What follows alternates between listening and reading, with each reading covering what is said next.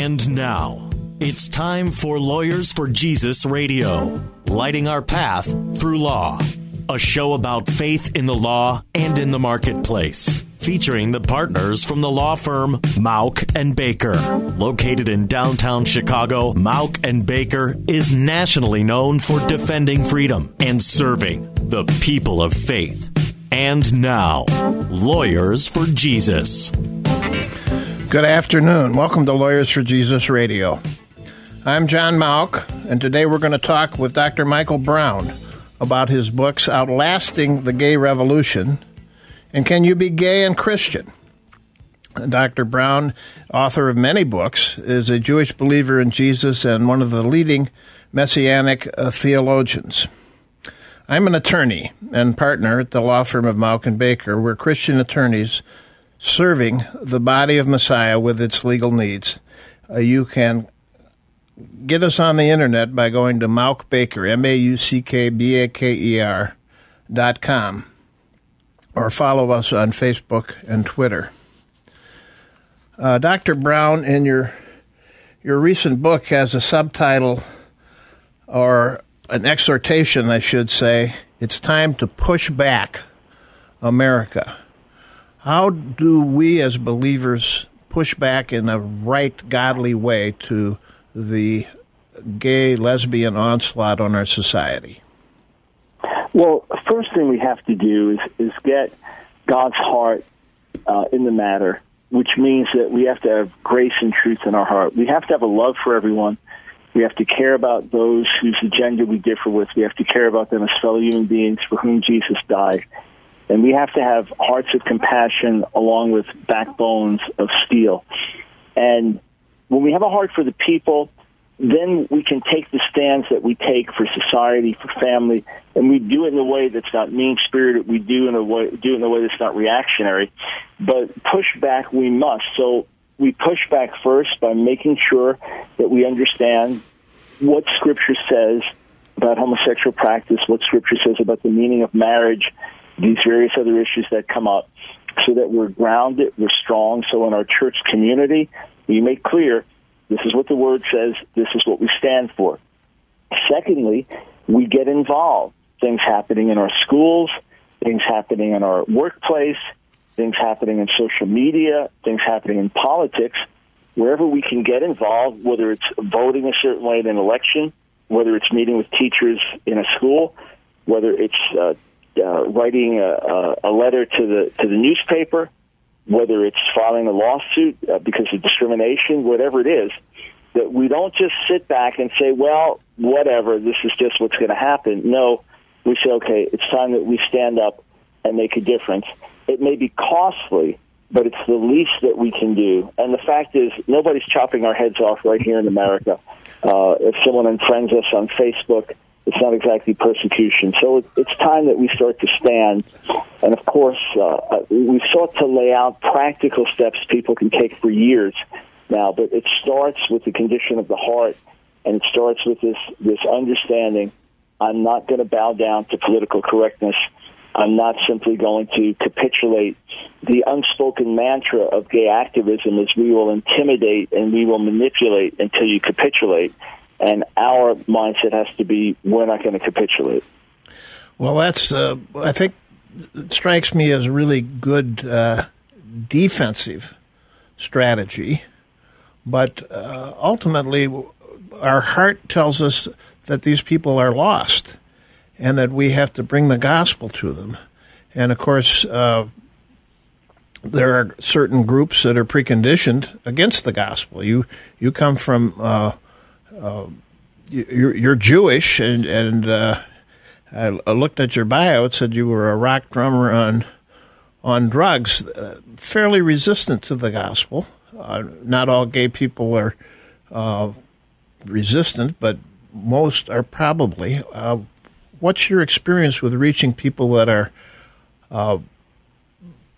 defensive against the gospel and antagonistic to it? The Scripture says we don't cast our pearls before swine, but I hear you saying we need to love them and care for them as individuals. So how do we sort that out?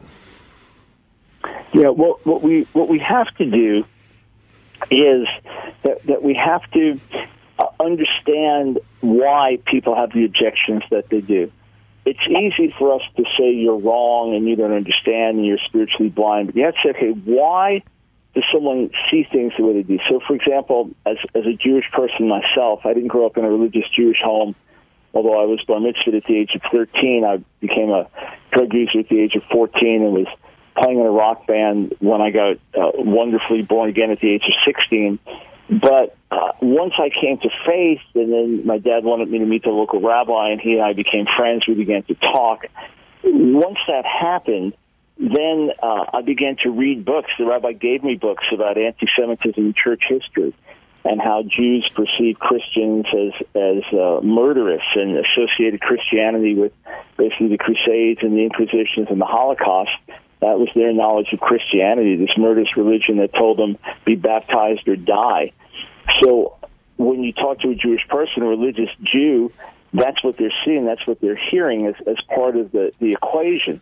Or a Jew from Europe, I mean, they have that history, they know it a little bit better. Well, yeah. So, no, that's a great example, Michael, because that's all the resistance and all the defenses and filters that many Jewish people might have. Many gay people are the same way. They have all kinds of filters and preconceptions of what we believe. How do you get around those to show that you love without fitting into or feeding into the stereotype? Right. Well, that's why it's so important that we have genuine hearts of love, and I appreciate you drawing the conclusion that I was getting to, which is that many people identify as gay and lesbian think that Christians hate them, think that the church is blazingly, quote, homophobic, and on. And because of that, when we talk about Jesus, they are going to perceive Jesus a certain way. And here's the problem. You and I oppose redefining marriage. You and I oppose the administration's transgender agenda in the schools. When we oppose these things, we're considered hateful. If I tell a gay couple, I care about you, but I don't believe your marriage is a valid marriage in God's sight, I understand that they feel rejected. I understand that they feel that they are not human in my sight. They're not entitled to the same rights that I have. So what we have to do is really build relationships. What we have to do is reach out with compassion. The philosophy we've been following for 11 years now is reach out and resist. Reach out to the people with compassion, resist the agenda with courage. And it's going to take patient relationship building and smashing the negative stereotypes. And if we have gay neighbors or gay family members, rather than cutting them off, we reach out to them all the more. And we don't make homosexuality the issue. We make their need for Jesus the issue. And then bringing them to Jesus, then we can help them deal with other issues in their lives. Yeah, you're using a Christian catchphrase we all agree with, reach out. But how does that, what does that look like? And how does that look like in your life in dealing with people that have same-sex attractions? Well, on the one hand, I am hated and vilified because I've been a very outspoken critic of gay activism. I have resisted the agenda for years, and we've documented where it's going in the article form and talk form, and then in book form beginning in 2011 with A Queer Thing Happened to America, and then in 2015 with Outlasting the Gay Revolution. Even though I write with compassion and sensitivity, I still get blasted as a hater and a homophobe. That's just a reflex reaction that's going to come. But on an interpersonal level, I've sat and had meals with gay activists. On an interpersonal level, while traveling and flying, if the person next to me, I realize they're gay and we immediately begin to talk, I want them to tell me their story. I tell them I'm a conservative follower of Jesus and so on, but I want to hear their story. I've done it by listening as much as possible and by making clear that when I take a stand against an issue, I'm constantly reaching out to people. And we've had great reports of people coming out of homosexuality because they saw one of my talks and the stereotypes were smashed. They saw a YouTube Q&A I was doing, or they heard a message, and they realized that I was not like this negative stereotype that they had in their head, because of which they were much more open to listen. And then they'll send me a note on our YouTube channel, or they'll write me a letter with this wonderful testimony, and it was that they recognize love coming out of my heart. And the way it has to be, sir, is if someone cuts us, we have to bleed love. It can't be something put on or pretended, because people will feel that. Amen. Amen. That's totally right. And to all who are listening, let's just pray now that we get our right hearts, and Lord Jesus, give us a deep love and compassion for those that are struggling with same-sex attractions. Let us not see them as the enemy, but let us see them as fellow human beings that you love and are fallen like we are, and help them to find Jesus. Thank you, Mike. After the break, I'm going to talk about some ways that we've related as lawyers to gay activists who hate us also, and get your thoughts on a strategy that may help impact them for the gospel. This is Lawyers for Jesus Radio. I'm John Mauck of the law firm of Mauck & Baker.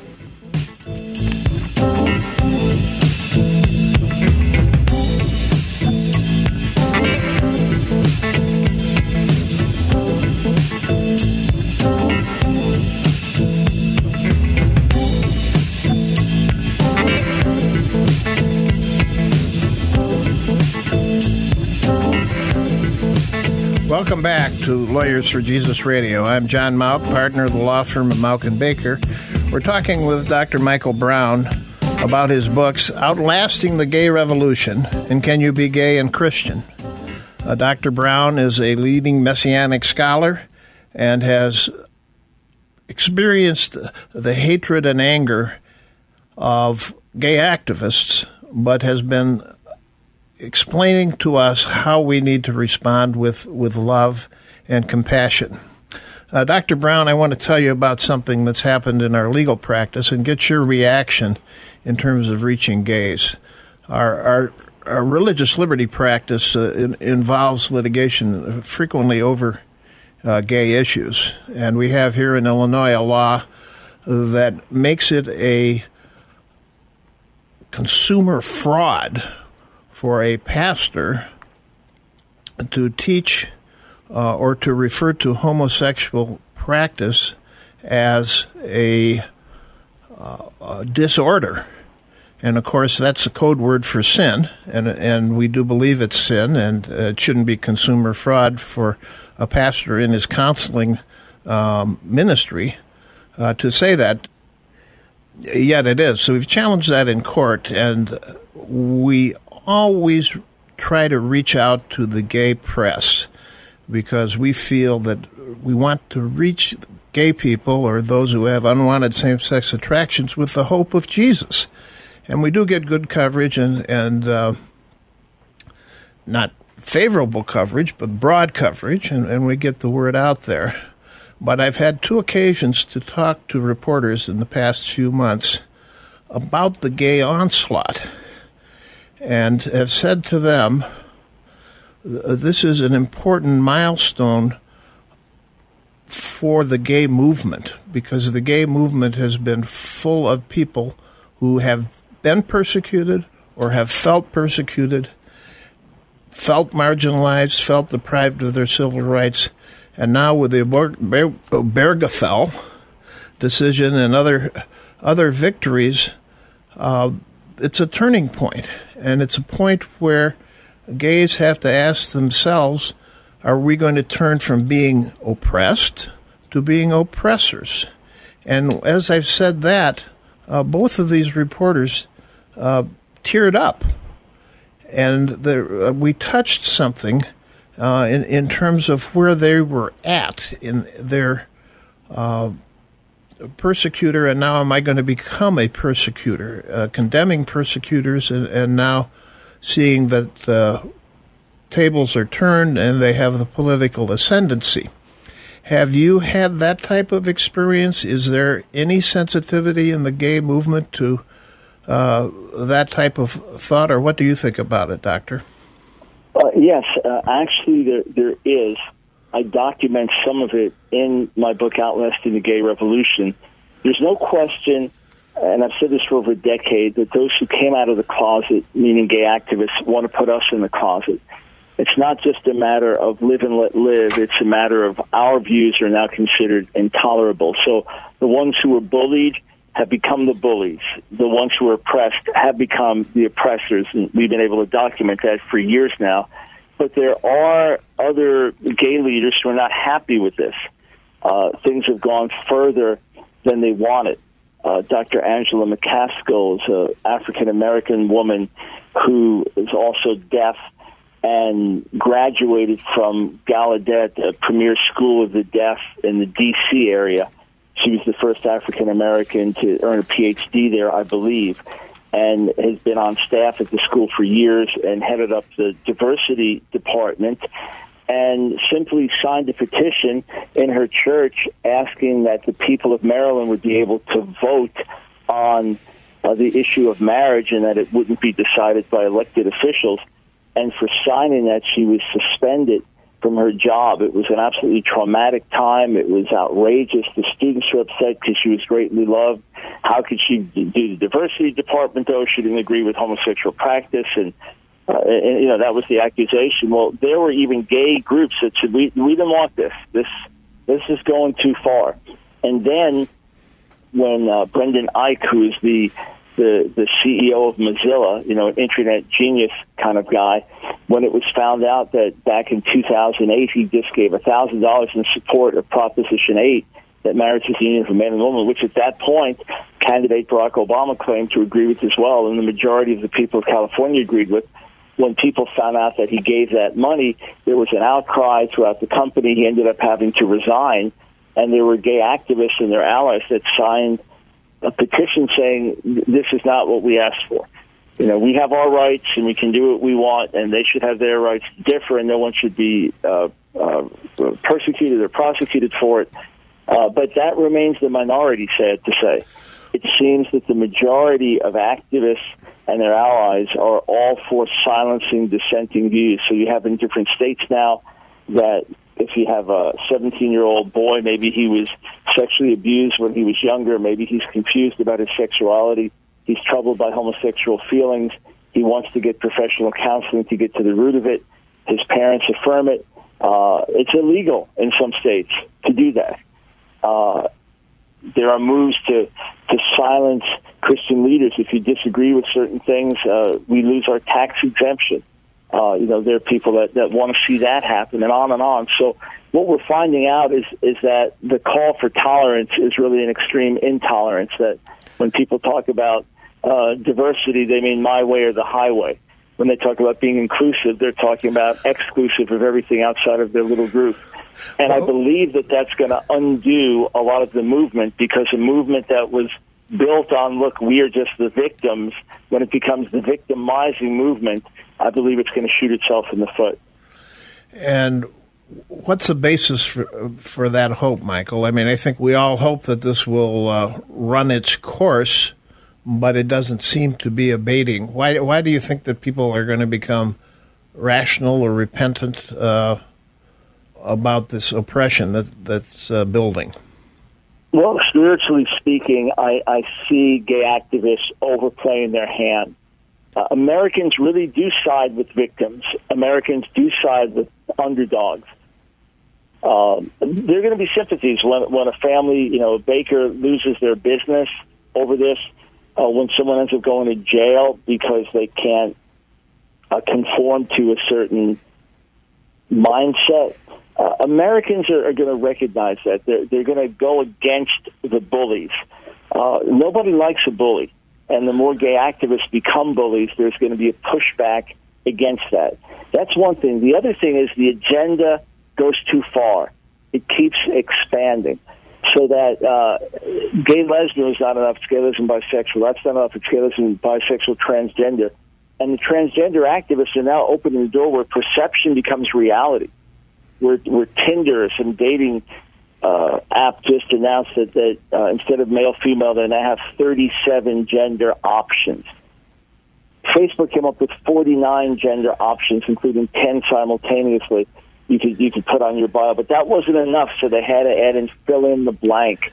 The administration pushing states to say you will be punished unless you allow a 15-year-old boy who identifies as a girl to play in the girls' sports teams and share the locker room and shower stall. It's outrageous. It's outrageous. It's outrageous, but it's there. We're told by the gays that there are a lot of people who are latent homosexuals and we shouldn't suppress them. But when we've argued back that maybe some gays are latent heterosexuals and want to change, all of a sudden it's not reciprocal. It's illogically, they say you can't change back or you can't turn away. We have a lot of testimonies. All you have to do is go on the internet and find people that were gay who found Jesus and been healed. There's a great video, Such Were Some of You, that I would recommend, testimonies of ex-gays, but it doesn't seem to penetrate the thinking. There's a darkness or an illogic, and can we really expect logic to win this battle? Because is it a logic battle or is it a spiritual battle? Well, it's a spiritual battle, but we don't want to shut off our minds. There are people who are reasonable. There are people who are thinking. But ultimately, it is a spiritual battle, and we have to pray for the opening of hearts and minds. We have to pray for truth to expose lies and propaganda.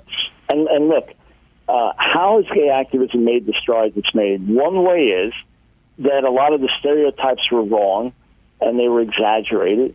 And you have a gay family member or a gay friend, gay couple, and they seem like every other couple, a nice couple, and, why should we be discriminatory against them? Well, the same way, more and more people are coming out of homosexuality. More and more are getting their stories out. It's going to be impossible to ignore at a certain point, but ultimately, I'm looking for God to turn the tide. I'm looking for a spirit of revival in the church to spread into the society. And when I came to faith in 1971, it was part of what's called the Jesus People Movement, and hundreds of thousands of hippies and radicals and rebels around the world got radically converted. I was one of them, and we're praying for the same thing to happen in the LGBT community, and for people to really talk about, hey, look, I was like this. I lived this way. This was who I was, and I'm not anymore. And I want to tell you that I've never been freer, I've never been more whole, I've never been happier. And when people hear those stories enough, they will start to sink in, they will start to penetrate, and we will start to see change. But it is ultimately a spiritual battle. But hey, we have an advantage. We know God. We know the Holy Spirit. Amen. And we have this promise. They overcame Satan by the blood of the Lamb and the word of their testimony. Those who loved their own lives, not even unto death. So I would encourage our listeners who want to help stem this tide, die to yourselves and be willing to take the persecution, but stand up for the truth. Our guest has been Dr. Michael Brown. This is Lawyers for Jesus Radio. You're going to have to serve somebody. Yes, indeed, you're going to have to serve somebody.